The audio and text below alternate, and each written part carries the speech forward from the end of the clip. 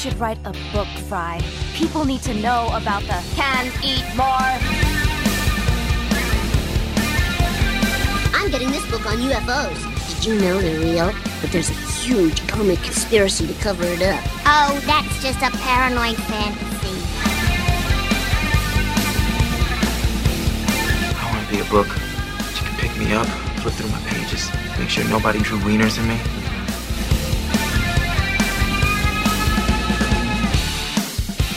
Hello and welcome to the Not Your Grandmother's Book Club podcast, where we read them so you don't have to. Because, fuck, I forgot to write one of those for this week. So it's fine. So did the author. The author we were reading also forgot how to write, so it's okay. My name is Kevin, and I'm joined as always by my co-host Benedict, who is worried I'm going to dox him and send Antifa to surround his home. And today's special guest, Morgan Stringer, who does not have agency as an individual unless her man allows it. Both of you, what Daily Wire conservative remake of a children's classic are you most excited for? Oh no. Oh god, I don't know. Aladdin. Oh god, that'll be very upsetting with the Middle Eastern characters. Where Jafar wins Yeah, because possession is 9/10 of the law and he had the lamp? Something like that. Yeah, I don't know. It's just going to be very interesting to see what they do with all the characters. It'll be very upsetting and highly racist. I think I would say the one I'm most fearing is, I remember, I'm sure you remember in school, like when you had to read, things like Number of Stars and like Night by Elie Wiesel and stuff like that. That's the ones I'm most afraid of.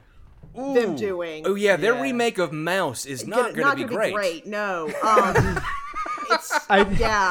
I'm actually most looking forward to them remaking Song of the South and it just being the same. Song of the South. Yeah, because Disney will not acknowledge they ever made that. They're like, what? That's it. And Disney will be like, we can't sue because then we have to acknowledge that that's ours. I gotta say, I'm excited for the Mulan remake, where an agent of the government does a visual and manual genital check of Mulan, and she just gets sent home to work in the kitchen, which I'm sure is going to star Ben Shapiro's sister/wife. Anyways, both of you, so glad to have you here today. I think the listeners know why Morgan is back on the show today. But of course, we are here to go through the final half.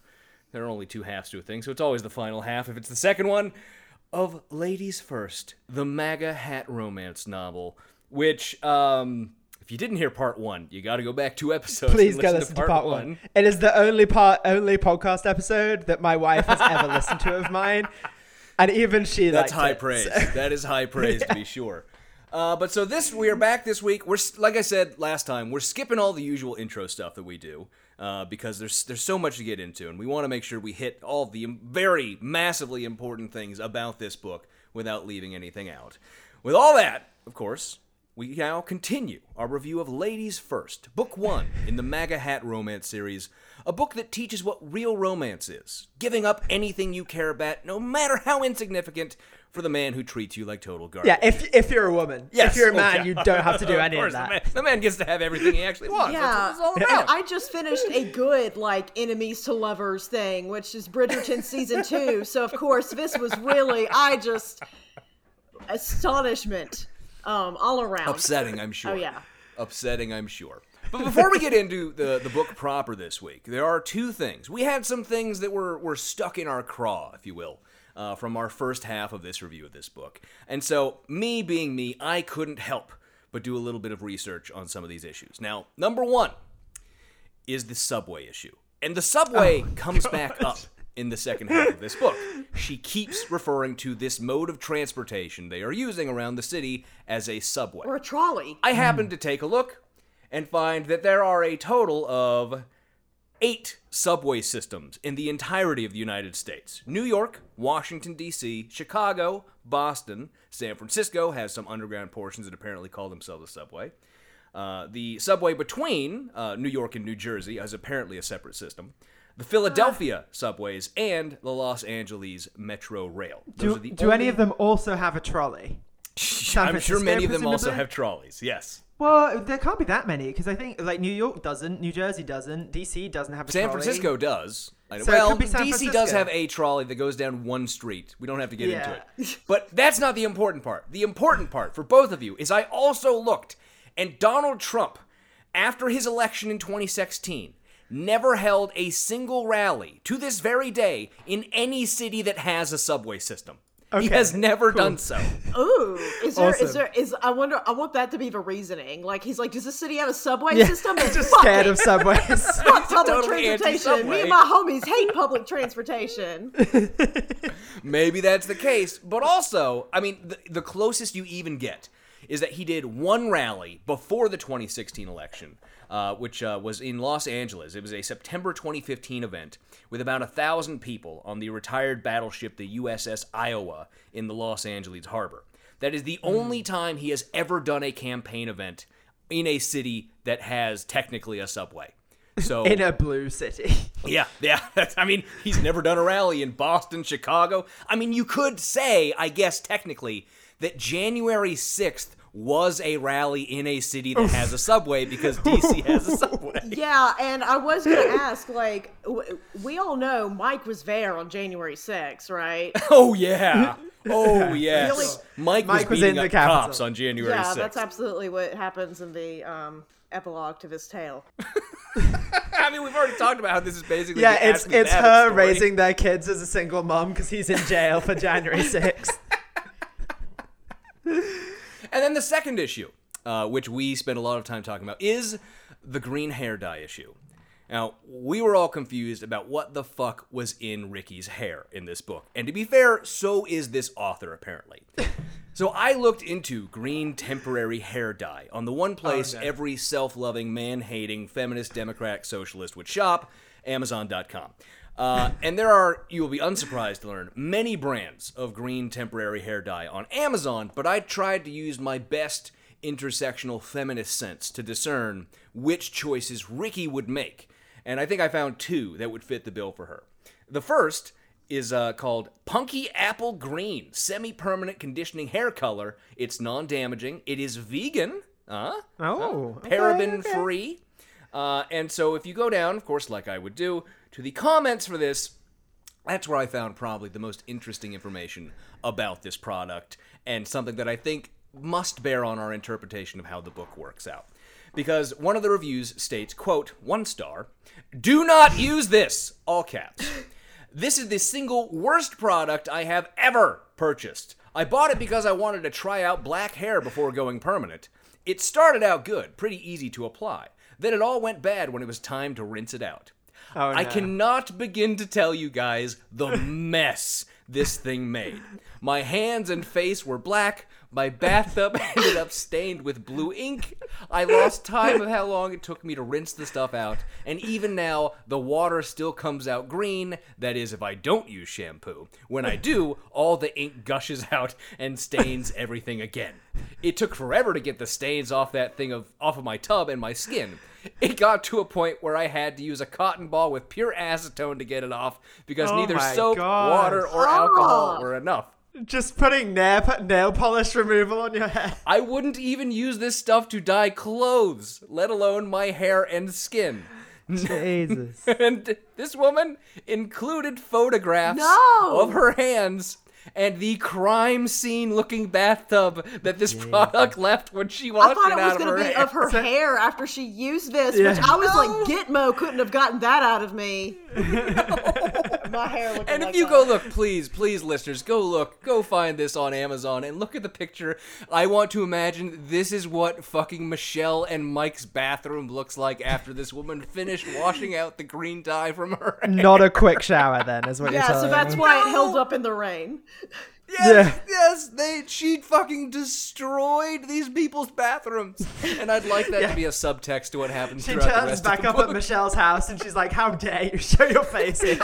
She's just covered in green, like she's been scrubbing on hands and knees. Like, She's just turned into the Incredible Yeah. Hulk trying to clean her own she's bathroom. practically made napalm with all the chemicals she's been using to clean the bathroom. Yes. Don't light a match in here, the whole thing will go up. Yes, absolutely. And the other one that I found is called Crazy Color Hair Dye. It's also vegan and cruelty-free. And the main point about this is I see all the pictures they have of all the models who are showing all these various colors you can put in your hair. And just as a queer man, I am saying that, it's not as though my people have a look, but I can tell you that every single one of the people who they got to model this product is not straight. There's not a single person who they got who is straight who is modeling these products. So anyways, those two issues now solved, we can continue with our review of Chapter 8. I don't know if I would call them solved. I feel like that might be a little bit of an overstatement. Yeah, I love how we're doing an Unsolved Mysteries segment. We need the OG announcer to come back and be like, oh, yes! I just talked about him on the show a couple weeks ago. God, yeah, I love that man. It keeps coming full circle. Oh, yeah, that was when you were on. Duh, that's what I talked about. Anyways, Chapter 8 begins, a quote. Magnificently. Yes. Shall I do my chapter titles? Oh, yes, Morgan, Okay. I forgot. Please do. Yes, Chapter 8. She is hot without those glasses. Or, fuck you, I am nice. But apparently, with her entire body and hands stained green from washing out the dye in her hair. But it continues. If he'd been standing up when Ricky came into the living room, he might have fallen over. The transformation from freakish liberal to wholesome girl next door was radical and in and of itself. And there she was again, standing beneath the front porch light, saying goodnight to Michelle. All he wanted was to get close. Physically close. The closer, the better. He scrambled from the driver's seat and sprinted around to open the door for the all-American girl who was no longer the blathering lib of 30 minutes ago. She just hadn't figured it out yet. Okay, I have several comments. First of all, I was so confused because I think, wiped this whole thing from my mind. So I was like, is he in the living room and the truck at the same time? Because at the end of the last chapter, he had seen her in the living room and then gone out to wait in the truck, presumably because he had an erection that he couldn't control. Yes. And then, he doesn't wear a belt, so he couldn't tuck it up. He was using the erection to keep his pants up. Sorry, I have overwhelmed myself with the thought of that. Sorry. And so I was like, okay, is he in the living room? It's like, oh no, he just would have fallen over, but he's not even in the living room. And then he panics and gets out of the truck, almost as if appearances can be very deceptive. Mm-hmm. So he's like, oh, this woman's completely changed because she's taken her glasses off, as Morgan so adroitly put it. Yeah, it's very confusing. Yeah, and I think this goes to show that a lot of conservative men have this weird fantasy about turning a liberal woman into a conservative. Oh, like if they sure, just get me down good enough, then I'll change. Oh, well, yeah. That is basically the thrust of this book. I mean, it's one step away from the horrible, that lesbian just needs to find a good dick, right? It's one step away from that bullshit. Oh, yeah. Not very far off at all. Absolutely. And, and I've been blonde once, and it changed none of my political beliefs. Really? I would have thought he would have. Yeah, you wouldn't be a blathering lib anymore. It was a balayage and everything, like serving that blonde, hateful Trump secretary. But now we get, and this line fucking killed me. I've talked about the tone shifts in this book. It's so funny. This is one of the tone shifts. Because for this chapter, we're back in Mike's mind. He's the narrator. And this is him talking to Ricky now. Gosh, you look great. I mean, beautiful. It's so funny, as if you'd be like, "Oh, sorry, beautiful," like as if like speak to me like you have some confidence, please. Yeah. Okay, we've heard him in this book doing the Antifa. They just want to murder everyone, all blood, but don't worry, stay by me. And now he's, of course, you're so pretty. It's also very funny that he this isn't the first time he's seen her since she came out the shower. So, what happened first is he ran away. And then now she's come outside and he's gone, wow, you're pretty. He's scared of girls. Yeah, I think that is it. He is, Morgan. He is. Because that's what happens at the end of this chapter. He's scared of women. Yeah. But then the next line this writer puts in here for us is, quote, daggers came out from her eyes. If they were real, they'd go straight into his heart. That meant he had the desired effect. So he was trying to piss her off? Yeah. I guess. Yeah, which I'm like, do you want to like? Because he clearly wants to hate fuck her. Yeah, because friction makes sparks, right? But this writer doesn't know how to do it. As I said, with like season 2 of Bridgerton, that's an example of a good like enemies to lovers situation, or like I can't stand you, but it's because I want to fuck you, and like. It's like a Much Ado About Nothing vibe. Like Morgan's going to be announcing her new Bridgerton podcast at the end of this Oh episode. God! So stick around if you want to find that. They would send me the biggest cease and desist along with a bonk. Go to horny prison. You were on death row. But so yeah, they're getting into the truck and they're about to start heading off. He calls her beautiful, and of course she's upset about that because what feminist woman would not be angry about being called beautiful? I hate we all it. have had that situation. I hate it. And then she wants to fuck his pickup truck, is what I learned next in this book. I love the language usage where like he laughs and then he's like, another time he'd have hung back worried about what she thought, let her nail him. Like why are we using nail in this context? Oh yeah, like is he wanting her to dominate him was like kind of my thing. I think be like, you cuck soy boy, and you know. Look, there is a small bag, a black bag, underneath the back seat of his pickup truck, and only some people get to see what's inside of that bag. But we now learn some important information about Mike that I've been wondering about the entirety of this book, and that is we finally learn what the fuck his job is supposed to be. And we get a little bit more detail about it as this book goes on, but we are told conclusively that Mike is a contractor, which is an entirely vague term with virtually no meaning rather than what I'm sure the author meant by it. Can you please read how we come by that information? Like, yes. How does she ask him what he does? A quote. Black, it's nice. Nice house. Nice truck. So what capitalist enterprise lets you buy a vehicle of this sort and own your own home? Construction. I'm a contractor. He backed out of the driveway and put the truck in drive. And my sister and I both own the house. Okay. That makes it slightly less heroic and cool, I guess. It's like, well, I couldn't afford the deposit on my own, so me and sis had to... Well, also, they don't mention... He never talks about his parents.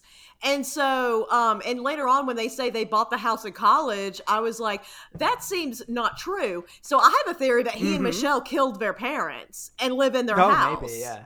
Did he say that they bought it in college? Yeah, later on, yeah. Did I miss that? Yeah, as you do. Okay, so he while you're in college, went to fucking college? Yeah, while you're in college, you buy a house. What could it cost? $10? As we all do. That makes no this book keeps throwing me for fucking loops. A, I still don't know how old these people are supposed to fucking be. But B, I prefer to imagine that Michelle is the one paying the lion's share of their mortgage out of her OnlyFans proceeds. So that's how I'm going to imagine it for the rest of this Michelle, book. to be fair to her, seems pretty cool. Yeah, we never learn what the fuck she's supposed to do. Because why would that matter to this book? My favorite bit is where like the author ties herself in knots because she's trying to be like, oh, did you hate everyone at the Trump rally? And she was like, yeah, except the female security. They were badass. Because she was like, even though no feminist woman would hate female security. Okay, but we were never told about female security unless she meant the Nazis. Like... Was she talking about the khaki-clad Nazis? And also, they weren't, like, why do you have specific female security? Like, do the men assault women a lot? Is that going on? And then also, I was like, they apparently weren't that badass if you got beat up, were they? Right. So, but we also get more description of his outfit at this point, which is exactly the same as the last description of his outfit, but we learn more about it, where the author says, quote, he was glad he'd worn his work uniform to the rally. He wanted her to see him this way. He wore this every day, even on weekends, even to presidential rallies. Button-down shirt, not a dress shirt an executive would wear to the office, but one that wouldn't look out of place under a sport coat either. One whose sleeves he would roll up if he had to get his hands dirty. Okay, he wears the same clothes every day, is what I take from that? He wears a white shirt that's not too fancy. Like, and cool, awesome. Do not wear that with a sport coat and then have the audacity to be seen with someone like me. I will eat you up. If I had money, I would dress like I was attending a Met Gala every day. Are you insane?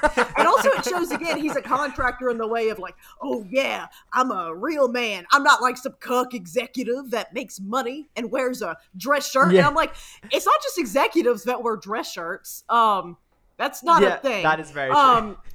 unlike my cuck father in his executive office, but yeah, no. So it's like in case he gets his hands dirty, and I'm like, oh yeah, because that's his whole aesthetic is like, oh, I'm a working class man, and it's like, no, you drive around a $100,000 truck, and you rarely actually get your hands dirty, but your whole aesthetic also, if you're gonna get your hands dirty, rolling up the sleeves is not gonna save your white shirt, dickhead.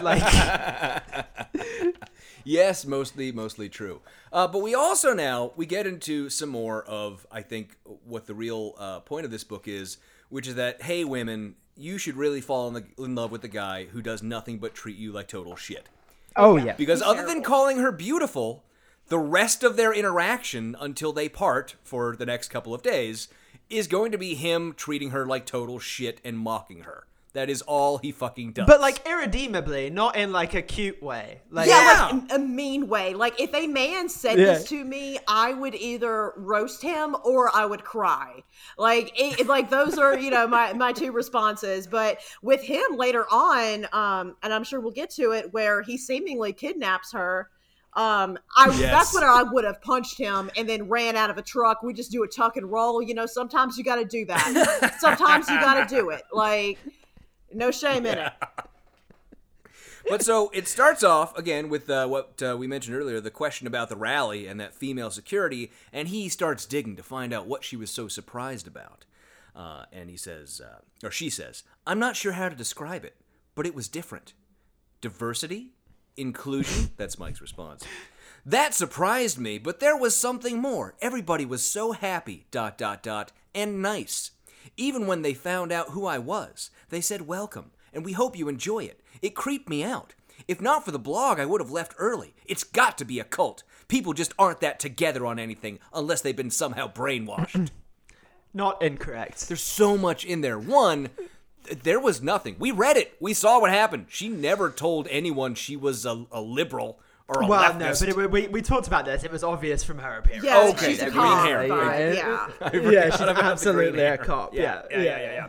And then all the diversity and inclusion. Always great that this offer has to over and over and over again write about the great diversity and inclusion among the MAGA crowd. There's a bit later where she meets Jack and he says, look at me, I'm black. Which is the funniest thing I've ever read. The ladies first doth protest too much. Yeah, it is very much but I'm sure she would say that we're obsessed with identity politics. Meanwhile, she has to count all the Asians and black people that were there every time.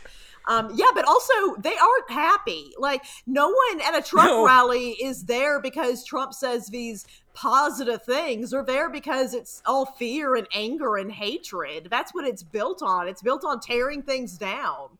And the author keeps saying that this is a positive worldview and everything. And I'm like, no, it's negative. Every time y'all get in control of Congress, y'all obstruct and want to tear things apart. You never want to actually build anything. Well, and also, there are two possible time frames we've established in which this could be happening. One, immediately following the 2016 election. Two, immediately before the 2020 election during COVID. So we're still unsure. We don't get any answers about that throughout the remainder of this book about when it's actually taking place. I think it's more likely that it's a singularity outside of our normal timeline in which all time and space is compressed to a single point. But in one of those circumstances, the crowd, you could argue post 2016 election, there might have been a more joyous mood rather than before 2020 when it was literally the Democrats stole the House in the midterm elections, and now they're going to steal this election, and hey, you should go beat up Jim Acosta standing in the back there. I feel like there might be a slight difference in the way this went down based on when it was supposedly happening, but I can't tell you for sure. Yeah, but they're happy because they get to oppress people. But then he says, oh, wow, Mike says to Ricky that, oh, you're so pissed off that people are happy. And it's she didn't say that. Again, it's Mike always loves to pretend as if he knows what's going on in Ricky's head and just get angry at the assumptions. It's literally the Twitter thing of making up a guy. Inventing a guy to get mad at. Making up a guy to get mad at. It really is. It's just like spouting off, Fox News talking points based on your assumption about what's going on in someone else's head based off of straw men you've been fed by far. Well, exactly. I mean, like this whole next 2 pages, she says nothing about her worldview. What she says is, I was a business major at undergrad, and he says, see how socialism works out then. Fucking business major. And then he also says about her degree, because she's getting her master's in gender studies, because gender of course, studies, yeah. And he says he changes the subject, from being like, oh, you're just pissed off people are happy, but he changes it to something so much worse. He says, I quote, since there's nowhere in the real world to earn a living with a degree like that, you must plan to indoctrinate others in the evils of mom and dadhood at the university. Which, what an awful thing to say to somebody. You just told this woman you think she is a bad person and doing evil in the world, and that something that she cares about and is passionate about has no use in the real world. And we do need gender studies largely because of, I would say, people like Mike and how we navigate that and how they impact us, and for all these other reasons. And also, what the fuck does gender studies have to do with having kids versus not having kids? It's insane.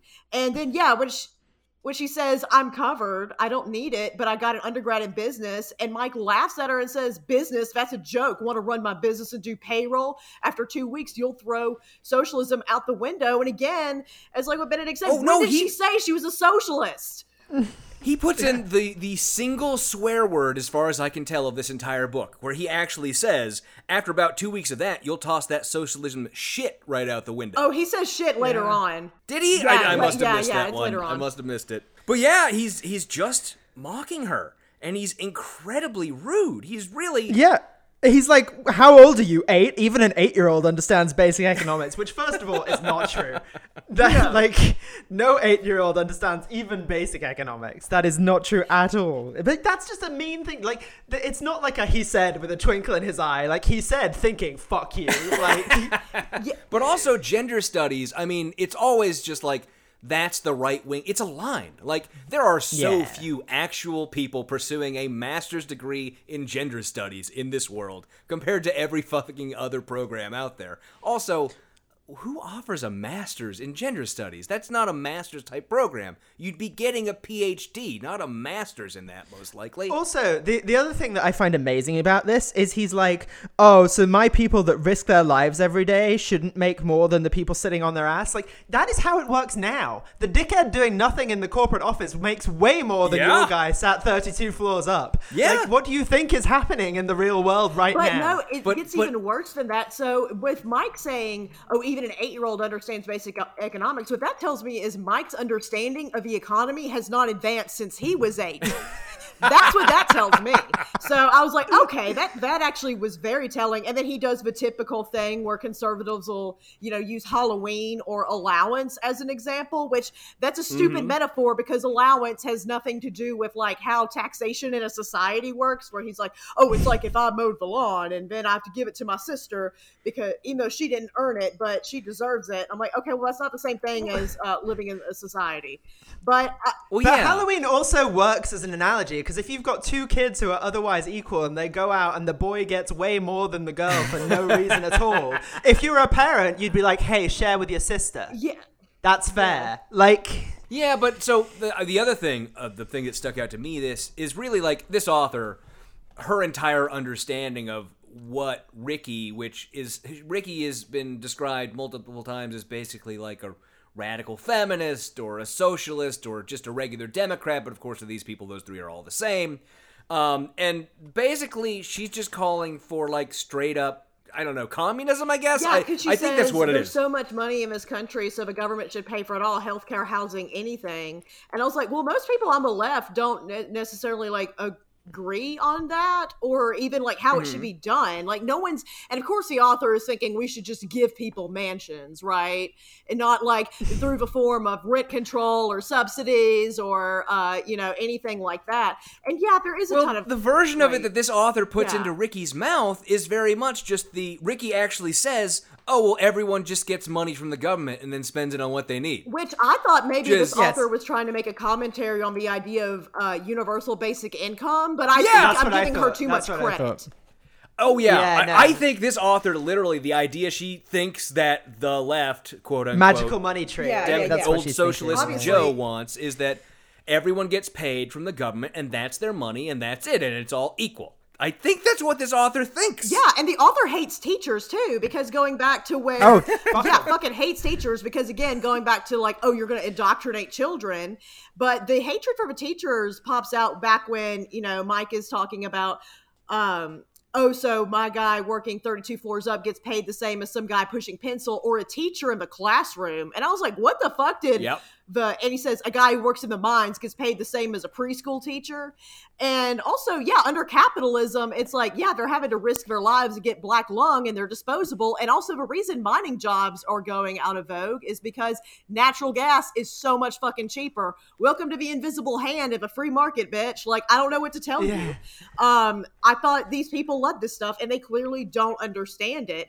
And Mike says, oh, I'm rich, richer than you. No one forces you to work a shit job indoctrinating dupes who can't even think for themselves. Don't make me laugh. And I guarantee you this same woman has also said the thing of, oh, just go get an education. It doesn't matter what it's in. Just follow your passion and dreams. And then later on being like, well, fuck you. No one told you to get a non-STEM degree, which we need non-STEM degrees because that's how we get psychopaths like Mark Zuckerberg, because they've never taken an actual humanities class and been forced to think about empathy before. And we also need arts and education and more understanding of the world because that's how we progress as a society through all of those things. So, Well, and that point... Amen. That point where Amen. he says to her, you're working a shit job indoctrinating people, don't make me laugh, is the point where this turns legally from a bad car ride into a kidnapping. Because she tells him at that point to let her out of the car. Yes. And he says no. Mike, you have just kidnapped someone. Which, no legal advice from podcasts, famously. But don't do that. But Hey, legal advice here. If someone tells you to let them the fuck out of your car, you let them the fuck out of your car. As the non-lawyer on the podcast, don't kidnap people. Yeah, and it's not like she's in a situation where she's like drunk and belligerent or something, and it's like, 2 a.m. or something, and they're on a busy street. And minus 10 degrees. And you have to let her out. Like, it's not a situation like that. It is broad daylight. They're in a suburban neighborhood. They are like a street over from her parents' house, which again, if a man was yelling at me like this and calling me evil and everything, I would think he was about to hit me, because I've been in a situation like this before in a bar where I happened to be not talking to this man at all, but it was talking to a friend, and Bernie Sanders came up and this man just started yelling at me and got up in my face, and I even told him, I said, if you want to fight me, let's go. And I think that took him aback so much he left. But to be fair, that would take me aback. I would have to leave. Like, girl, I'll box. Like, you don't understand. I will fucking fight you. So, you're not about to intimidate me. But I think that this is very scary. I would not want this man knowing where my family lived. Mm-hmm. And as we will find out later, because they might fucking tell you. Yeah. But then, so they get to Ricky's parents' house, and then this book breaks Benedict's brain. Can I read this? Please, can I read all of this? Yes, please, go right ahead. Cool. So they get there, and then she let herself out, because of course, and then she nearly collided with him in front of the truck, because he'd been running around to the Benny Hill music, trying to open her door for her. And he says, you just won't let anyone be nice to you, will you? That has nothing to do with it. What is it then? That I'm a male chauvinist pig? She laughed at that, finally. Now, he said, is that so hard? It's why, she said, still laughing at him, I wouldn't ask you to go out with me. Well, I make it a point not to date Nazis, he says, for some reason, like implying she's a Nazi, I don't know. And then without warning, she stepped in close, looking him right in the eye. His female defense shield went up. He wanted to back away, alert to danger, but instead he went still, like waiting to see what she would do. She went up on her tiptoes and softly kissed him on the mouth. They stayed together like that for several seconds. He broke away first, gently, and looked at her. Her eyes were still closed. Her pale... None of this makes sense! You just hated each other 5 seconds ago! Doesn't make any sense. Her pale lashes lay on her cheek. What does that mean? She came back down and opened them, keeping her gaze to his, while he swallowed hard and tried to ignore the rushing sound in his head. She could play with a man's senses as well as any female. She had to have known what she was doing. I'd say so. She just kissed him. Like, of course she would. Yeah. Jesus Christ, what is any of this? He calls her a Nazi. Bennett, you know exactly what this is. This is the... Come on. This relationship, we've all seen this relationship. This is the you totally suck as a human being, but I want to see you naked, and I am willing to be degraded and demeaned as a human being in exchange for that. That's what this relationship is. And then she turns around and says, have a nice life. That made me laugh. That was good. That was good. So And that's how the we end of finish up Chapter 8 with that fucking nonsense and get to Chapter 9, which, Morgan, what is our chapter title for Chapter 9? I was there when Ricky received unanimous applause at the Bougie Feminist Club. I was the cigar box. Okay, yeah, I was wondering who would be there, and yeah, you're just the type. Because now, and look, timeline-wise, we have no idea what the fuck is going on. Oh, I have so many. I have guesstimations on timeline. I have it's 1 p.m. It's right. It's at least 1 in the afternoon. Which I caught a straight barely bullet 1 in the here. afternoon. Miss Adams, I gotta say, you did get my ass being like drinking wine spritzers on a Friday at barely 1 in the afternoon. I'm like, it's rarely as light as a wine spritzer, honey, but all right. So best as I can tell. This is also hold on, because I have some problems with the timeline here, which we will get to later. But this is 1 in the afternoon, and Ricky has yet to give her speech or do her reading. But it's 1 in the afternoon, and then what? Well, we'll get to it. But things happen in the afternoon that is then later claimed that things that happened in the afternoon affected things that somehow happened in the morning, despite them having to have happened in the afternoon. Again, Benedict, singularity theory. The singularity theory also, here is going to be... This is the chapter I was talking about before Morgan came on, where it's like the author, she's trying to do like the show don't tell thing, and then she's like, is that obvious enough? I don't know. So it's the country club setting for the meeting, and obviously she's trying to be like, these fucking leftists at their country club. They don't even know. This is the sisterhood. This is a meeting of the sisterhood. Exactly. The mysterious group we've heard about many times already. So she's sipping wine amidst the formal trappings of a university country club mansion overlooking the 7th fairway that was owned by the president of the university's most radical feminist group.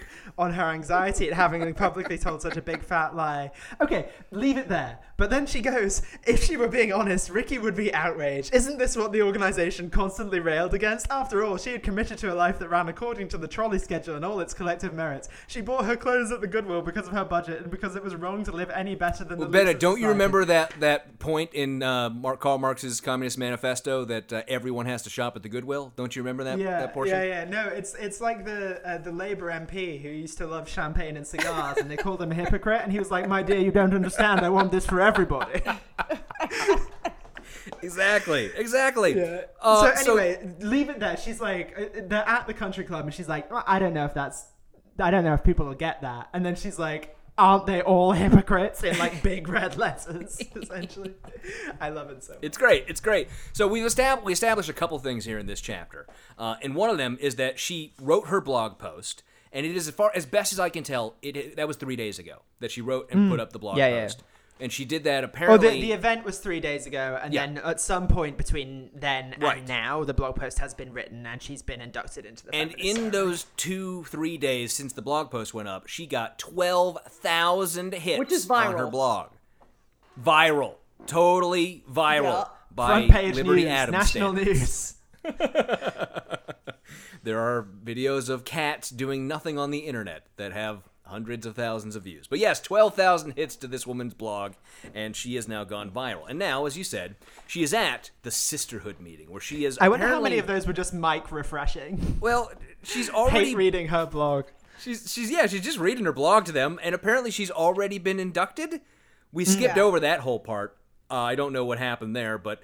so she's already been inducted. Now she's just hanging out at this bougie country club mansion where all this stuff happened, and we're getting Do you think snippets. that makes her a hypocrite? Is she a hypocrite for living in a bougie country She club doesn't even mansion? live there. don't know. It's just like where they have the Yeah. meetings. Like it's not even described as like anyone lives there. I mean, I guess maybe it's implied that Amber Maroney does, which I'm very into Amber. But She is Amber's a living the dominant life. lady. She is living the fucking life. We'll get to it Also, in a moment. she does not own, like, she is 20 years old. She does not No. own a country club. No, or the country club This mansion. is that, it's like, implied that this is like mommy and daddy's. yeah, place or and it's something like that, right? it's like one of those mansions that's like in the neighborhood of a country club and it overlooks the fairway. One of those kinds of situations. But also, I think that people on the left kind of would have eaten Ricky up for calling somebody a redneck. Like, Maybe, you know what I yeah. mean? Like, we don't even get to see what the blog post even really is other than vague descriptions. And also the author does not know how to use symbolism because she describes her kiss with Mike as a Judas Iscariot kiss meant to show that she would betray him. And I'm like, in the Bible, you know, your favorite book, Judas Iscariot does this to identify Jesus to the Roman soldiers, to which I imagine the Roman soldiers probably were like, hey, yo. But, Ricky was not. It's not like a goodbye. Yeah, kiss. Ricky Like, was Jesus not. isn't on, like- If she was identifying Mike to like some Antifa members and then they topped out of the bushes, then okay, that would New have layer. worked. I hadn't thought New about layer. that. a Maybe good that's point. what happened. But no, like that was just they were alone in the driveway. And also they say that she would have surrendered completely to the kiss had the kiss went longer. So I was thinking, what the fuck does that mean? Was she going to fuck him in the driveway of her parents' house? God, I wish. Oh, I 100%. really Also, wish. Morgan, you're not noting, but her lips had not yet recovered. God. Go stand up. You were weak in the knees. Stand up. So we've learned now about the blog Also, post. can I just point out that she not only calls him a redneck, but she also calls him a man with the redneck. Yes, which yes, is- that's in the blog post. A man with a red So we neck. get the blog. We get snippets of the blog post, and basically it's telling us that what she put is just a total lie. She wrote up that this white guy with the red neck, that's how he's written in the blog post, is the one who ran in and was just attacking protesters. That's basically the gist of it, and that the anti-fascists were in fact the one who had rescued Ricky from this wild man with a red neck who was flailing around madly at all the protesters. That's what she put up. And everyone is just congratulatory for this great achievement of her of writing a blog post. Yeah, everyone stands up and claps. Yep. Yeah, Which me to be too. no one has ever done for me. I've written many books. It really just is a fantasy of like, oh yeah, this is how the lying media does it. They all just write their blog posts and then everyone says it's true. Oh, it drives you nuts. And she has purple hair now. Yes, Lavender. purple Lavender, hair. yes. Very important. Lavender. So another bathroom destroyed. But we now learn a little bit more about Mike's profession, where someone asked her from the sisterhood about Mike and all these details and how she knew about him, and she lies and said, I talked to him at the rally, blah, blah, blah. Oh, and by when the she's way- asked what Mike does, she Sorry. says, Yeah, I was just going to say, at no point in any of their conversation does he tell her this, right? No. I mean, like, this is, and we're present for their entire conversation. Yep. Like, every word that's spoken between them, we hear as readers. Yeah. And every nowhere word does and he all say the awkward this. silence. And she doesn't Yeah, nowhere name- does he say this. She doesn't name the name of his construction company, does she? Because that also is She the says thing. where he's working. Okay. Yeah, she gives a location where he's working because she says he's in construction, runs a construction management firm, commercial. Right now, he's at the Place 4 project downtown, Okay. which I'm just calling bullshit. Mike does not run a construction management firm, especially one that's building a large commercial building in the middle of the city, that's crazy. unless Daddy gave him that fucking job like Donnie He's Jr. a consultant. Yeah. My brother is in construction management, and my father owns a construction Wow, company. don't dox My yourself. brother does not work for my father. He works somewhere entirely different, and he went to college for that shit. Mike didn't go to fucking college. He wears work pants with no belt. There's no fucking comparison. Drives Yeah. me nuts. Drives me a little bit nuts. But now, Melissa Harding. Now the 2 minutes Oh, hate. we get to meet Amber Maroney, which I said I think this is anti-Italian discrimination on the part of the author. Well, this is where we get to chapter 10. And Morgan, what is our title? Well, hold on. Can I just say that I read it Yep. as Moroni, like the Mormon angel. That's great. Oh That's my god, great. that's the best. Chapter 10 is I accidentally clicked a link that had a woman kneeling in penance once too. Or also, I've got this bitch has papyrus. And also, that was definitely Morgan Freeman in the author's mind. So we get to chapter 10, and Melissa's name has just been called by the sisterhood. And Ricky whispers, "What's going on?" And Karen, the roommate, who I think we heard about before. We did, yeah, because I noted that it was just funny tells that her she in was called response, Karen. the best part. And so Melissa, she This rises. is insane, by the way. Like, this is absolutely like this whole bit is like. Do you think this is what happens? She walks over to Amber, and Amber pushes her down onto the ground On her knees. in front of, like, not in like a shove, but like hand on top of the shoulder, pushing her down. You know what I'm To her talking. knees. You know what this is. Yeah. Pushes her down onto her Yeah. knees. And she's kneeling in the middle of a room full of women, and she is told, I believe this is She Amber, pulls out who's a reading Well, hold from- on, pulls out Yeah. a scroll, a parchment. Papyrus scroll. scroll, parchment scroll. This bitch got papyrus. What isn't and parchment made Amber- of like vellum? Isn't it like made of like I think so, like yeah. cowhide? Yeah. Yeah, it's expensive shit, I know that.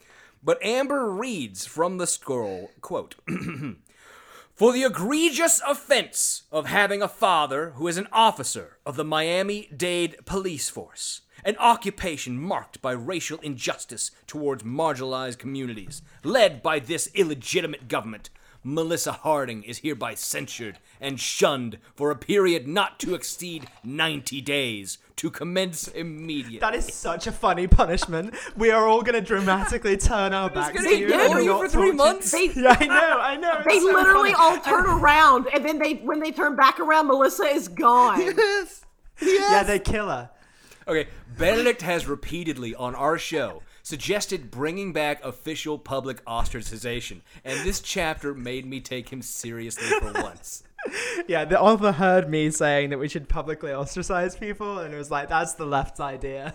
Yeah. But then, after everyone turns back around and Melissa is gone, Amber says, quote, "Before I dismiss you ladies, anyone is welcome to stay for cigars and whiskey in the sunroom. Otherwise, see you at next month's meeting." I love that. I love that. I was like, yes, I would love to drink whiskey and smoke fucking a huge cigar with this woman who sits in velvet chairs and does power moves on people. I want nothing more. Me and Amber Baroni, Yep. could you imagine that power couple? Power couple. Oh, God. I mean, I was gonna We're wearing ask. suits. I was gonna ask what these cigar and whiskey tastings are usually like at the radical Oh feminist meetups that God! you go to. Not nearly enough, but I love it, and you can tell it's the author being like, "Look at these women acting like men," and I'm like, and I'm imagining exactly. Amber is wearing a suit.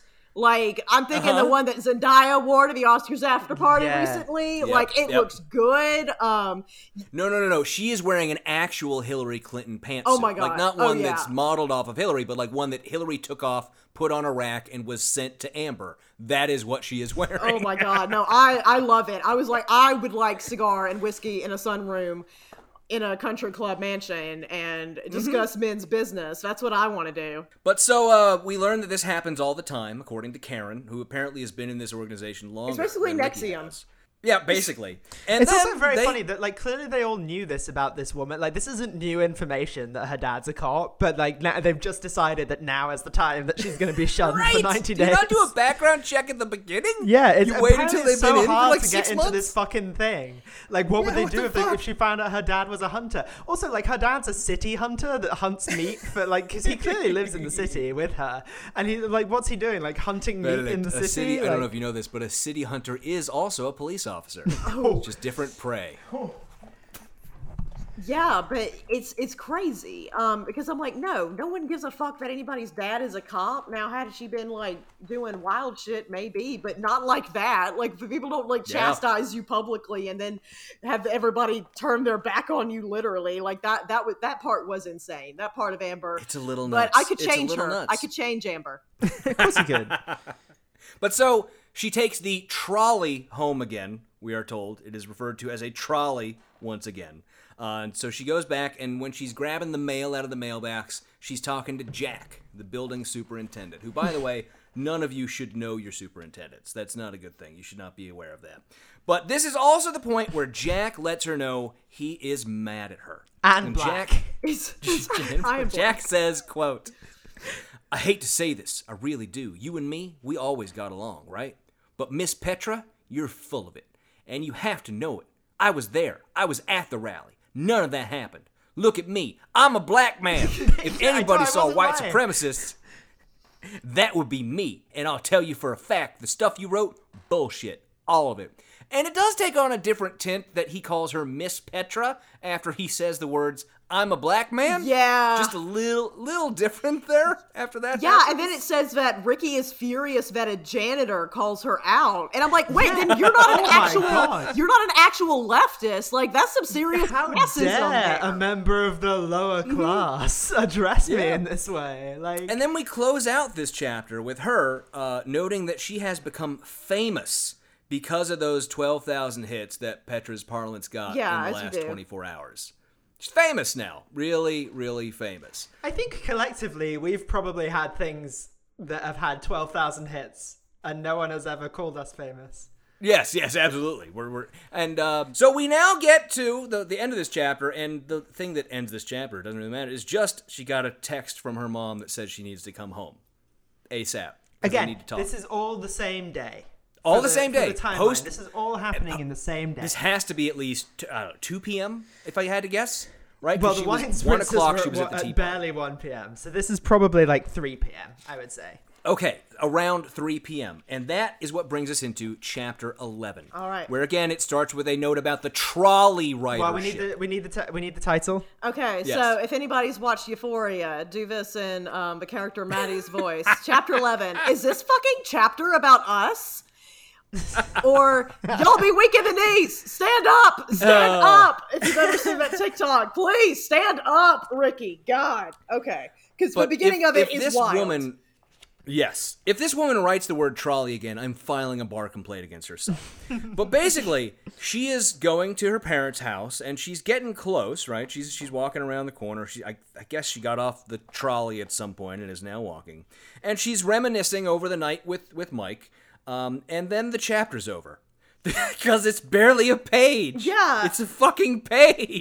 Yeah. She's like, she wondered what it would be like to have a man who was not just a friend, but also a lover. And that, like, you know how you talk about your lover. Yep.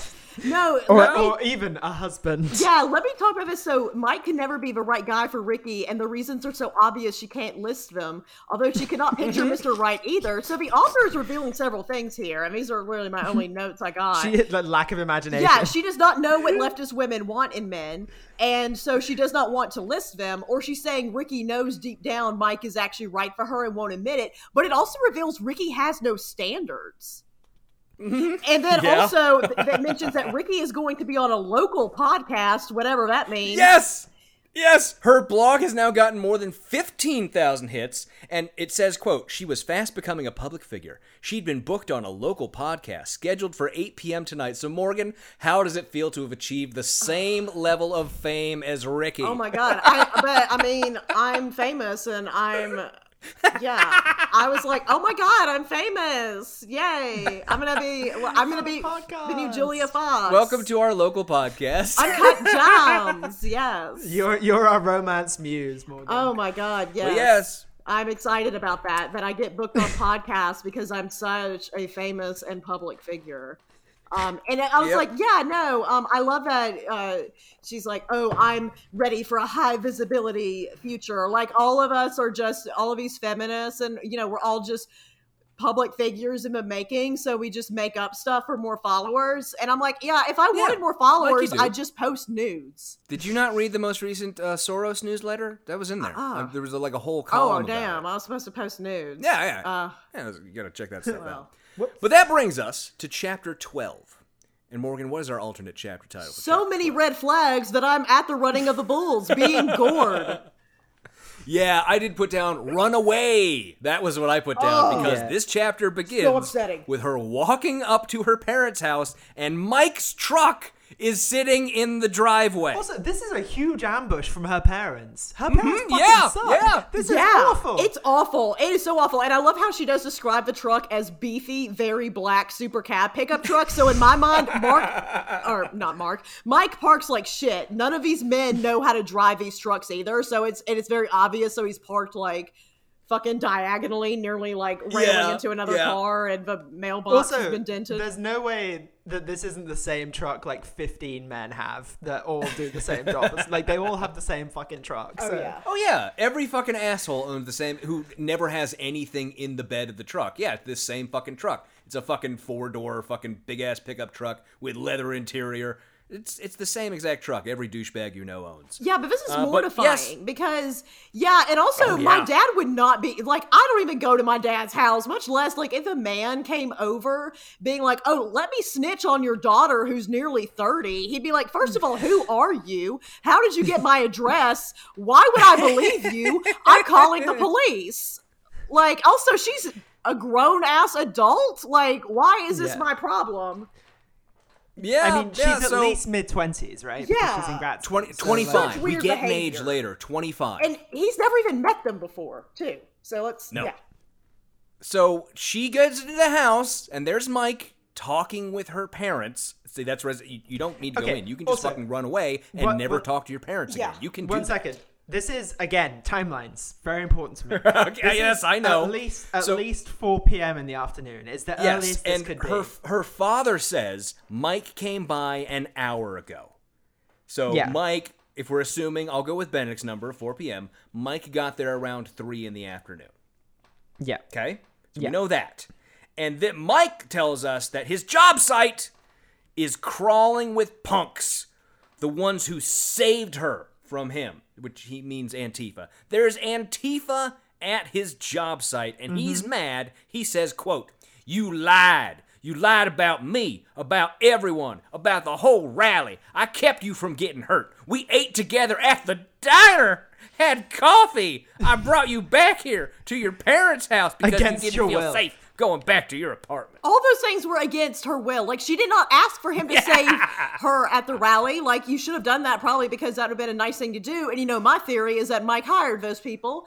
Number 2. I think he might have hired the people at his job Yes, site. I was going to continue in the yes. conspiracy theory. Yes, I was going to get into that. I think that he hired those people as well, and I'll get into more why later on. But yeah, this is him like forcing his niceties and insisting like, oh, I brought you here and everything. I'm like, hey, Mike, why don't you mention how you were a complete asshole to her and told her basically she was evil and that she was stupid and called her a Nazi? Why don't we bring that up? And then how you basically forced her to get into the truck and go with you to the diner because you wouldn't call an Uber for her and wait to make sure she was okay. Or how you basically, have done all this stuff or have gone to her parents without telling her. Just showed up at her parents that you have never met and decided to say, oh, your daughter is spreading lies about me online and everything. Huge. That's so manipulative because he's Your daughter lied about me on the internet. He went to their parents' house because their daughter lied about him on the internet. Also, okay, not to condone anything, obviously, but his video of what's happening at his job site is some people blocking an entrance. Yeah, it's just one access point. Yeah, and no one's burning anything down. Nobody's breaking equipment. No one is. They're just there. And she turned her parents completely against her, which to me seems like it's not that hard to do because Ricky at this point has not even told her side of the story, right? No, this man has just showed up and said your daughter's a liar, and they're like, oh yeah, for sure. Which, for sure, she's a bitch. Yeah, for sure, red flag. And Ricky's father even says, if you deliberately besmirch Mike's reputation, that's evil. And I was genuinely shocked at that. I think the author does not realize, and I hate this term. I hate this term with everything in my being, the whole daddy issues trope or whatever. Uh-huh. But, you can tell, that is because, men use that just in the grossest possible way. And, but genuinely, I was shocked. And then also, Ricky's mom is not much better because she then mentions, oh, well, maybe I accidentally may have mentioned the job site. And I guess, yeah, she did. At the time when I was reading that, I was like, did she? Because I didn't know. Which, again, I'm like, maybe Mike doxed himself, like as an anonymous commenter. I think he Or did. that he hired those protesters and stuff, because that would actually track with what I feel like he's been doing. Because he's isolated based her. on some other people he hires a little bit later in this book. It's possible. Yeah, That's because of true. the mention Yeah, of that's the Blackwater people. Yeah, for sure, man. Yeah, for Yeah, sure. we'll get to it. Okay, We'll get to it. The mum gives the game away here for me, because she says, and remember, the meeting where she doxed him was at 1 o'clock at the earliest. Yep. Mike is the nicest young man, Ricky. He knocked on the door this morning. He was very polite. He apologized for bothering us. He told us right away who he was and why he'd come to the house. So this has all happened to Mike before she could have even possibly doxed him. Yep. So something is fishy.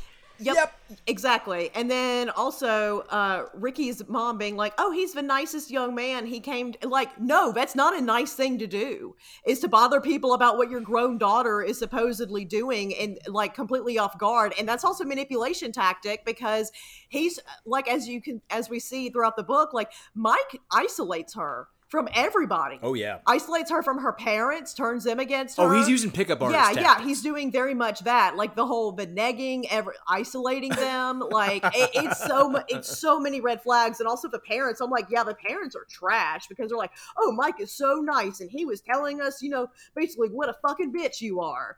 And it's like, oh, that's rough. Like, The alternative to our theory here that And they this is don't all know Mike, this a man. big Mike setup. The alternative is that there's like a shadowy group of Soros-paid Antifa people sitting in a room eating saltines, waiting to get the call to be Yeah, dispatched. there's no way that anyone would mobilize this quickly. That Like, the too. Russian It's army just didn't impossible. mobilize this quickly. Impossible. I don't care how active you are or angry. Nobody's mobilizing this quick. But then there are two or three more important things in this chapter just to get. One is that we learn she's 25. Because she says, but she wasn't 15 anymore. She was 10 years older. Okay. She was That's this a weird many way to write years that. older. Then we get Mike menacing her with a gun. Oh, Mike- for sure. It's so For weird. no reason, while she is trying to Like, here's my apologize to fucking him block, bitch. Like- outside of the house at his truck, reaches in, pulls out a gun, opens up the chamber to check and make sure there's bullets in it, and doesn't say anything about it. That's menacing someone with a gun who you've just been in an argument with. Mm-hmm. That's what that is. yeah. Because he Well- could have waited until he was in the vehicle or No. on the road Yeah. to check the gun But- if he thought he needed a gun. He says when you get threats against your life, you have to make sure you're protected, or some like That's not even other mentioned. like They just violent blocked it. fantasy bullshit. Yeah, they just blocked an access point. Who is threatening his life? Nobody. But all of this, Ricky is so upset. She's so ashamed, and it leads her to write a mea culpa. Oh my god. An article telling everyone how she was lying in the first blog post. And she lays it all out on the line. She finally tells the truth, and I have to read this because it's just, you gotta hear it. It's quote, I've told you the story of the rally I attended. That story was a lie. I now give you the story that is the whole truth, the entire truth. It begins with a man who lives by the rule, ladies first, and he lives every word of that. I know his 20 rule minutes with this firsthand, dude. for he practiced it with me, even though my own acts in the face of his kindness were far from ladylike. Far from ladylike. As I grew into adulthood, I quashed the dream of every little girl who wants to marry her handsome prince. It was silly. It was all a result of centuries of white male oppression and privilege. Well, I'm here to tell you that handsome princes do exist. I met one. Let me tell you about him and how he saved me from the ravages of a violent anti-fascist mob after the rally, and how he saved me from being completely taken over by the raving lunacy of what we call feminism today. I renounce that, and I'm here to tell you why. And then she doesn't. She doesn't say. You've got to say. You've got to finish It the doesn't. thought. There are other snippets of it throughout the end of this book, but we never get to read the whole thing. Yeah, which I'm like, maybe, because later on there's these protesters at her place, I'm like, maybe she did say something that, was wild. But protest worthy. because we don't know what she said in that blog. But yeah, no, I love how one man was mean to her but paid attention to her, therefore feminism is bad. And also a handsome prince, motherfucker, you refuse to describe him in this book. He's a Hulk. He's a handsome prince. He's a handsome prince. What is there to be Hulk. described? Good God. But we get to chapter 13, which, Morgan, what is our alternate chapter title? The woke mob will come for all of you, and I definitely know what you bring to a legitimate tattoo appointment. Yes. So we now get the next morning after she has written her apology post, and she wakes up at her parents' and goes back to her house to pick up her stuff for her tattoo session, which is a giant bag of cash and supplies, vaguely. Also, she's and as she's randomly approaching carrying her a home, bag she of finds- ice, which is very important to the plot. Yeah, you know how I do when I got my my tattoo, my big ass tattoo. I went and made sure like I grabbed a bag of ice, as one does. Mm-hmm. But the Because bag you of need it, ice is 'cause you clearly need it. nothing to do with the tattoos, because she's still going to get the tattoo, but she just pours the bag of ice away at the end of the chapter. Okay, I was unclear on the ice. I thought it was for the next cocktail party. Maybe I just missed the portion. She is where it not was... invited to the next cocktail party. No, she anymore, was as we not, will because find out. there is an Antifa mob surrounding her house. Oh, yeah. And she has 4 hours until her tattoo appointment, and she's doesn't know what to do. So what does she do? She calls the guy who has been nothing but mean to her and now definitely Well, she fucking calls hates Karen her. first, and Karen calls her a bitch and tells her she's Yes, moving out. yes. Yeah, because she's a Karen's like, I'm moving out. she's a fascist, and also the rioters have bike locks, and of course they're hiding knives under their. What kind of bike locks do they have, These are Morgan? What kind of bike locks do they have? Weapons grade bike locks. Oh yeah. They are described as weapons-grade bike locks. And, I bought a bicycle recently, and I remember being offered regular bike locks and weapons-grade bike locks. Oh, yeah. And the weapons-grade with bike with locks... like a nod and a wink, like they knew, like these are the heavy duty bike locks in case you need protection for your bike. Yeah, the weapons-grade bike locks have a Patriot missile attached to them. You don't know about that? That's the whole situation. Also, they're that just goes slapping these weapons grade bike locks against their own thighs. Yeah, they have bats too, so I'm imagining like somebody just slapping a Louisville Slugger around her. they're about to go into a musical number. Like they're dropping the beat for a musical number Oh my against god, their own thighs. Antifa the musical. on. Yeah, she calls Mike, and she basically begs Mike to save her until he gives in. Oh, Is But it? crucially, he hasn't read the Mea Culpa blog yet. No, But we don't no, know not that at yet, all But yet, he 'cause hasn't. that's gonna So come this later is just when he him being a finally nice reads. also, guy. can I mention? It mentions that she has the ice and her supplies, so she can nurse her tattoo wound in peace. And I'm like, okay, calm down. It's not a wound. Like It's a scab. Yeah, but It's a Mike scab. doesn't want to help her because he's like, no, I'm not going to help you. Because he's all pissed off. And she starts crying. And quote, there was no You know faking. how women get meant to do things. Yeah, we cry so that they'll come do things for us, but it mentions that the tears were kind of real because, quote, there was no faking this helpless and female self. Oh, God. This We also learn helpless at this human point- female woman. Oh, yeah. We also learn at this point that she has been kicked out of the sisterhood. Oh, She's totally gone. Yeah. Immediately. Yeah. And that's when Mike, after she cajoles him, Mike agrees to help and tells him, to go over to Michelle at the house. And so that's where we begin with chapter 14, which Morgan is titled. Nobody expects Blackwater. So she gets to Mike's house, and Michelle is there, and we get a description of what she's now wearing, which I think explains why we got a reference to a trad wife earlier in this book.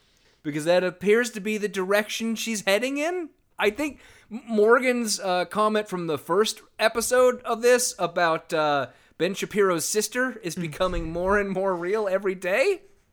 Because she is described as wearing her most conservative clothes today. A white button-down blouse tucked into her ankle-length jeans, paired with black patent leather ballet flats that she kept at her parents' house. Her days of ripped jeans and black nails and tinted hair were now in the past. Yeah, and it doesn't even say, conservative as in, covering up. It's just and also you can wear some tight-ass jeans. Well, these are ankle-length jeans. They are ankle-length jeans. I've worn... yeah. As opposed to my sexy calf-length jeans. as opposed to the one where my ass is fully out. Those she's not wearing slutty the capris you low-rise see wearing pants anymore. people wearing. Yeah, no, with an ass like mine, I don't think any jeans I've ever worn could be described as conservative, but That's me. But I don't think Ricky has an ass because it just described her boobs. So yeah, and I don't. So also, Michelle is wearing a sweatshirt and pajamas. So Yep. just so we know. Yeah, no. Or as I call Interesting her, woman in this book. Michaela Peterson. Yeah. And so we get conversation between the two of them, and the gist of it is, you were so kind, even though I was so liberal. And there's a bit where Michelle goes, feminism, which is yes, she does. And Michelle is described, and I am convinced by this chapter that Ricky actually does want to fuck Michelle, which again could be a good book, because she describes Michelle. But Michelle was certainly a strong woman who deserved respect. Michelle's life and the lives of, say, her rally seatmates, maybe all the women who voted for Trump over Hillary, were just as full, independent, and active as hers. No, So- they're just serving the They're patriarchy. empty and hollow. That's all. also like all of her apologies involve her being like, I haven't been much of a lady. Yeah, which I'm like, where? She hasn't even said anything back. Like, she just sits there in silence while Mike, like, is horribly mean to her. Yeah, that's been the entirety of this book. Like- And, I mean, Michelle at least is nice. Yeah. But I don't see anything where Michelle's being, like, flat out rude.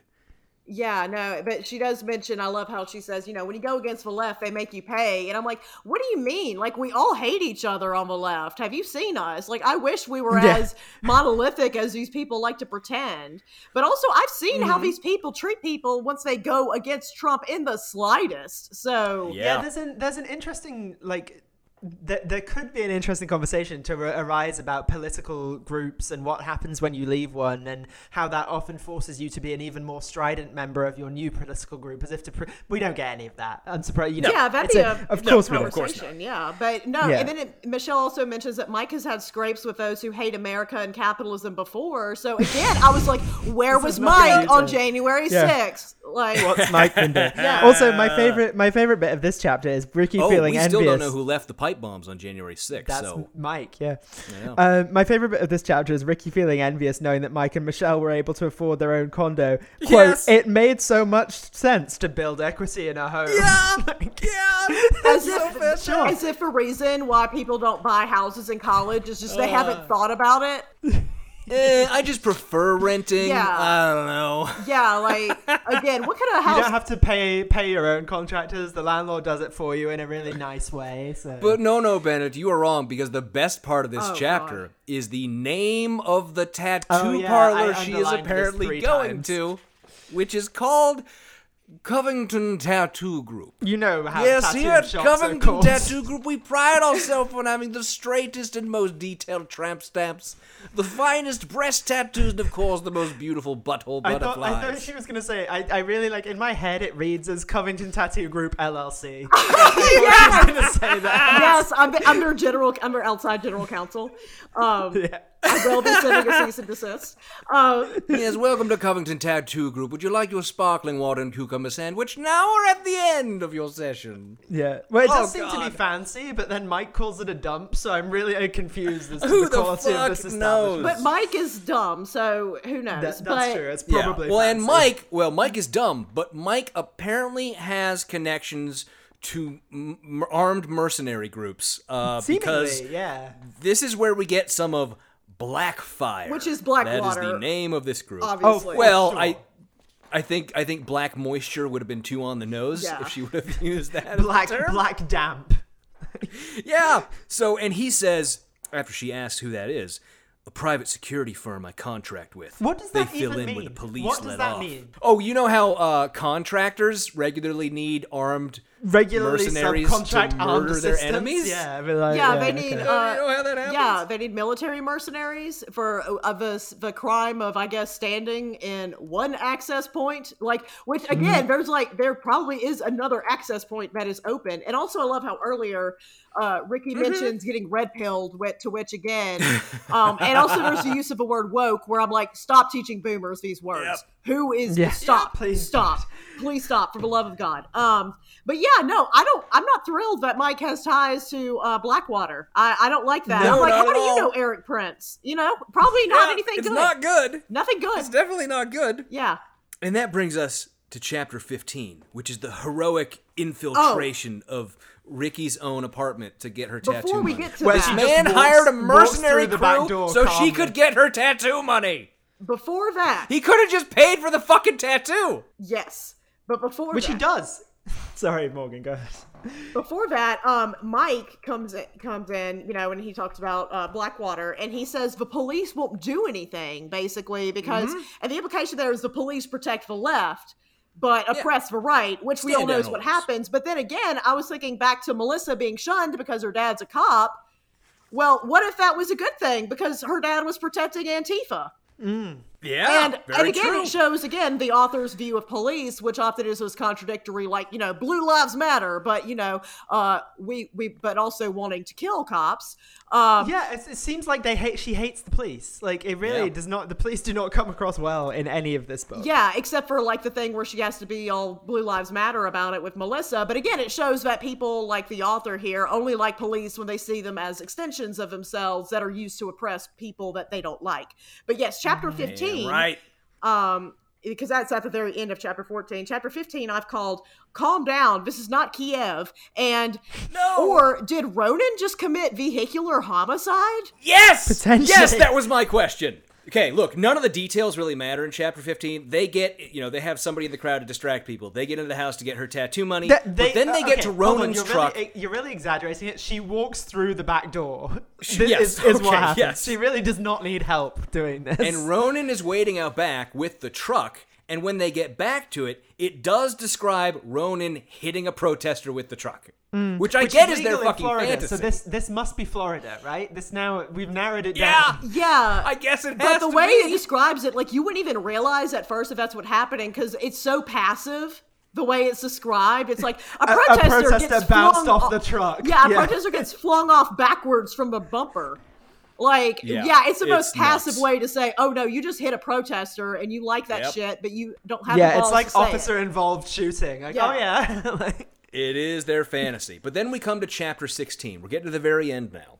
And chapter 16 is, again, a one-page chapter, which is Mike dropping her off and him saying, we can't date because I'm awkward and bad with words. And that's basically what he's saying here. Because she says, can I ever see you again?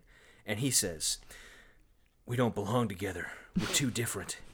I'm an old-fashioned guy. I can't do it your way. Guys ask girls. Girls don't ask guys. Okay. I've never heard of a Sadie Hawkins dance. This is all just people who have only ever had relationships where they asked the other person, will you be my girlfriend? You want to go That's steady? the only type of people this fucking is. It's like, that's so funny.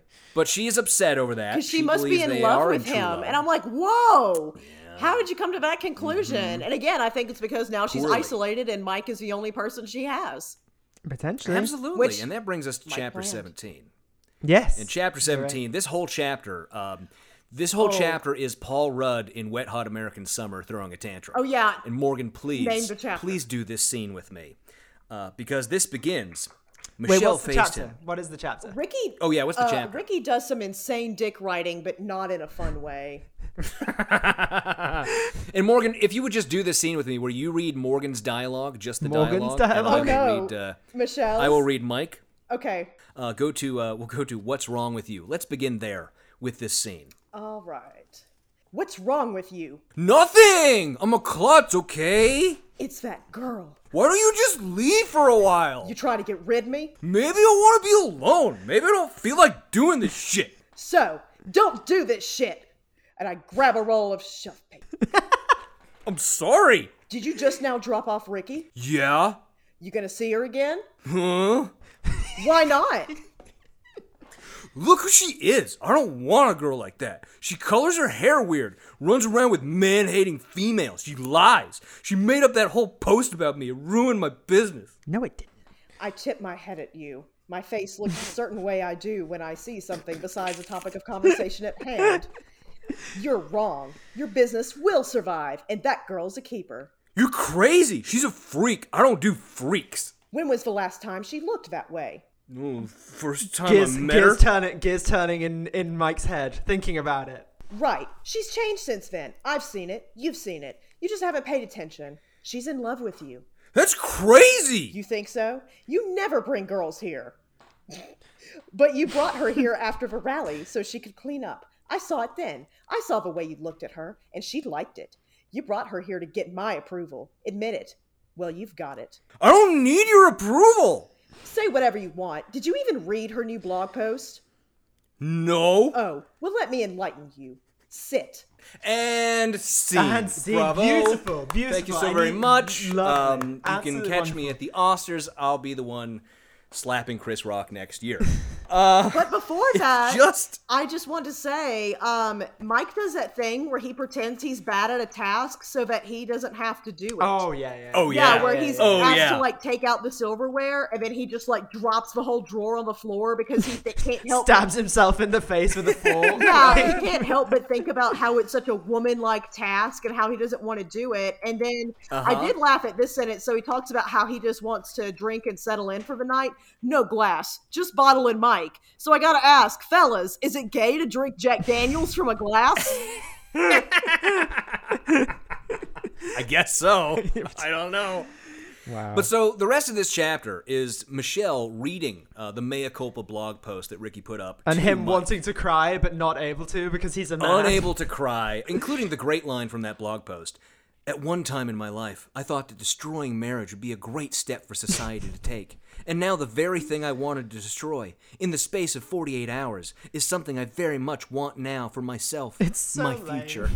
That's so embarrassing. You met this man once and he was mean to you the whole Absolutely time. telling on yourself that you are the worst person in the world. Yeah, You have you're willing to. very pathetic life. Yeah, you're willing to throw away all your values because you're horny. Like, get up. Again, this is insane dick riding. This is insane that you're like, I will give up everything I supposedly believe for, like, this man's dick. Like, that is fucking Which you crazy. haven't even seen or experienced. Yeah. Okay, but all of this leads up to the fucking greatest thing, which was Mike deciding that he does love Ricky, a woman who he has met exactly twice and who wrote a blog post that doxed him and caused him a bunch of havoc.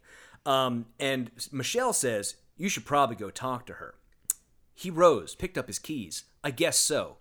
He sat down again. I'd better think this over a little bit. I need to work up my courage. Oh, I almost forgot, said Michelle. Now what? She's getting a tattoo this afternoon. He came out of his chair. He couldn't let her do that. What? I don't like tattoos on women. Did she say when? Well, did she tell you where? Yeah, a place called Covington. That dump? How does this guy who hates tattoos on women know about the best tattoo parlors in town? Yeah. And well, apparently he just thinks all tattoo parlors are dumb. Also, I love the Maybe. phrase, he came out of his chair. Dude, are you sure you don't like tattoos on women? Because it seems like you might. Coming out of my that chair brings us- and I'm doing just fine.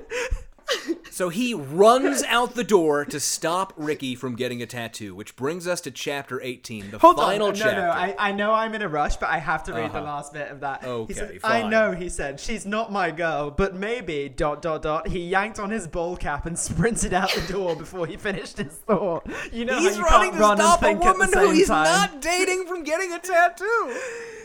Okay, chapter 18. What is it with Which brings this us to chapter author 18. and tattoos? It is an obsession. And also, we Really? finally get to learn what the tattoo looks like. It sounds like Yes. a fine tattoo. But what's the title first?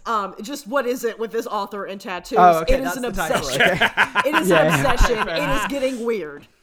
It is, yeah. Yes, and this starts with the most melodramatic line I have possibly ever read, which is, quote, in the space of 2 hours, Ricky had gone from dreading the pain of this procedure to welcoming it.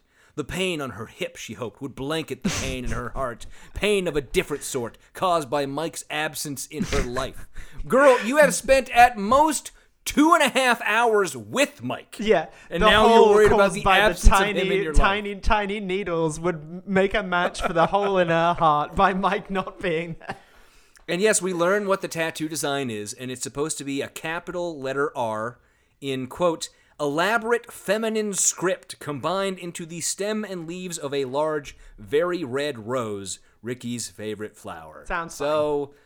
Sure, whatever. Hashtag basic. I Yeah. mean, I mean, it is basic. yeah, it's a basic tattoo. That's what that is, if we're gonna be honest about it.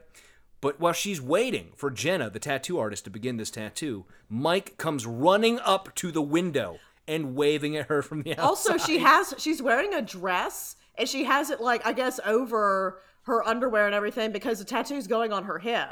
So, like, yeah, so Mike's out there, and I guess she's got, like, her dress up, crotch out. But it does say she covers herself up as he enters the shop, so I guess that's, you know. Okay, but he already saw her through the window. Yeah, I know. She was just bare-assing it to the window. That's true. She was like, he's like, I'd know that ass anyway. I know that flat ass anywhere. I spent a whole Trump rally staring at that ass.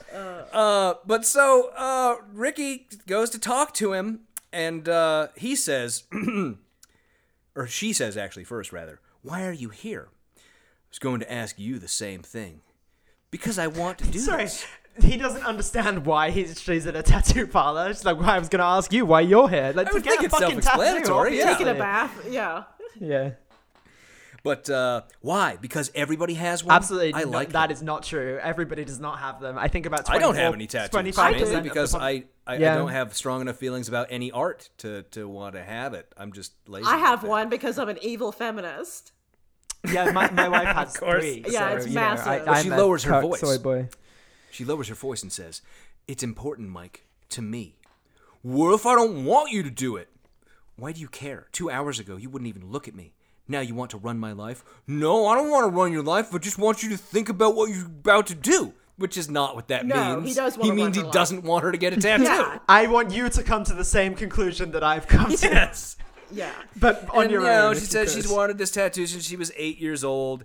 And Mike just keeps repeating that he doesn't like women with tattoos. And that it's Oh, literally, he disfiguring. says that to her. He's just- okay. Yeah. Can I please read this? He says she Please. raised her eyes to this. His look was as soft as his touch. It's permanent, he said. It scars. It's disrespectful to the perfect body that God gave you. Ugh. And she has no answer to that. She's like, yeah, checkmate me, I guess. Like she's like, yeah, okay. Yeah, I would have filed a restraining order, but, you know, that's me. That's creepy. That's a creepy phrase to say. But he finishes. He says, "I'm an old-fashioned guy, but even I know enough that I can't forbid you to do this. So I'm please going come to the ask you. conclusion on your own, bitch. I'm going to ask you, don't do this just yet. Not for me, but for us." Us? What do you mean, us? Michelle read me your mea culpa blog post. Oh? Ricky was feeling dizzy from this. From the needles, I guess. I don't know. I'm feeling dizzy too, but for an entirely different reason. Yeah. And would you guess, they say they love each other, and she decides she's not going to get a tattoo. And then Yes. Mike Yeah, pays they're the gonna talk tattoo about artist $150. For the pleasure of not tattooing her. Yeah. Which Which is not how that works. Which that tattoo artist absolutely played them, because if she goes, "How much you owe me?" She's like, $150. I'm like, I love this woman. I mean, there could be like a cancellation fee I if love there's like Jenna. an I love appointment. this.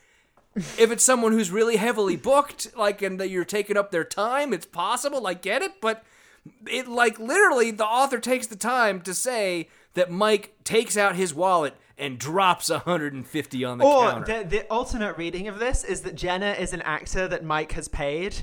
Oh, who was never going to give the tattoo, but wanted to pretend that he could come in and and save her from getting the Oh tattoo. God! This entire book is just he's Truman showing her. yeah. He's Truman showing her. Yeah, that's how I read it. I read this as a horror story because it's also upsetting because good luck to you, Ricky. I know this man cannot find a clit. Yep. But this book ends, and I'm just going to read the way this book ends. Quote, "He swept Ricky into a kiss. She stepped away, breathless. I think I'm hungry." You know how you respond to a kiss. Yeah. What's how you do? Mike laughed. "Hungry. We'd better get you something to eat." Arm in arm, they walked out the door of the tattoo parlor. Mike took his phone from his pocket. "Who are you calling?" said Ricky. "The diner, to see if they take reservations. My girl's hungry and I don't want her to wait." This man goes to this diner all the time. Yeah. Hey, he knows whether they take reservations. Oh, but or Bennett, not. you know how the fancy part of fancy restaurants is the Oh, reservation? yeah, for sure. Yeah. For sure. Yeah, that's what it is. It's a diner. They surely they're probably like, Yep. yeah, man, whatever. Like, sure, we'll reserve a table because that's how things work. But this was upsetting. God, this was so upsetting. I had nothing. I truly have nothing. I'm just My like, soul has been crushed. this woman is never gonna come. So Morgan, I mean, this was nuts. This was crazy. I think we can all agree that there are several things that this author has never done. Ridden a subway, had a blog, met a feminist, met a leftist, been to a Trump rally, met someone who loved her, experienced the passage of linear time, any of those things this author has no familiarity with. But thank you so much for suffering through this absolute garbage with us. This has been nothing but fun, and we're always glad to have you on. So if anybody wants to find more of you, where can they find you? All right. Well, easiest place to find me is going to be Twitter. My handle is @Mostring. That's MOSTRING. Right now, my username is potential DC Circuit nominee Mo, because technically there is now going to be an open seat because of KBJ. So technically, I'm qualified. But yeah, Ted Cruz just comes in with my thirst traps. Ask me about them. But to which I already have an answer prepared. You know, it'd be worth it just to see that at the confirmation. Yeah, hearing. just to see that. It'd all be worth it because I already have a prepared response. Is it a thirst trap or is it just a picture of me and I'm hot?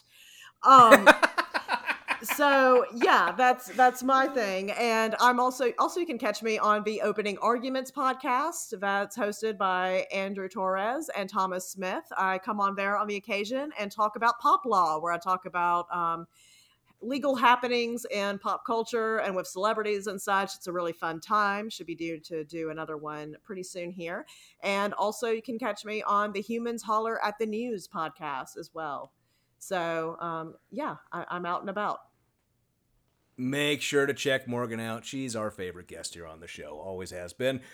But thank you, Morgan, for coming on, and thank all of you for listening. We hope you enjoyed the show. Remember, if you just can't get enough of us, you can go over to patreon.com/NYGBC and become a patron for as little as $2 an episode for patron-only episodes, shout-outs on the show, early release of all our episodes, and more. And as always, we have to give a shout-out to our wonderful and amazing patrons: Tinker's Dam, Janet Yutter, Stefan, Shannon Hillman, Utah Outcasts, Pause, Brent Lee, David Garrido, Dave Barwick, Charles Trulier, Dodd Snow, Chris Palmer, Bad Bible Stitches, Ellie Bartlett, Mockingbird Nation, Benjamin Carlisle, Dexter, Allison, Megan Ruth, Glaurung the Deceiver, Big Easy Blasphemy, Becky Scott Fairley, Stephen and Cindy Dimmick, AJ Brantley, Taro Takanen, Skeptical Seventh, and Balls Watterson. Thank you all as always for being our patrons. That's it for this week's show. Till next time, I think I sang it again. Goodbye. Bye.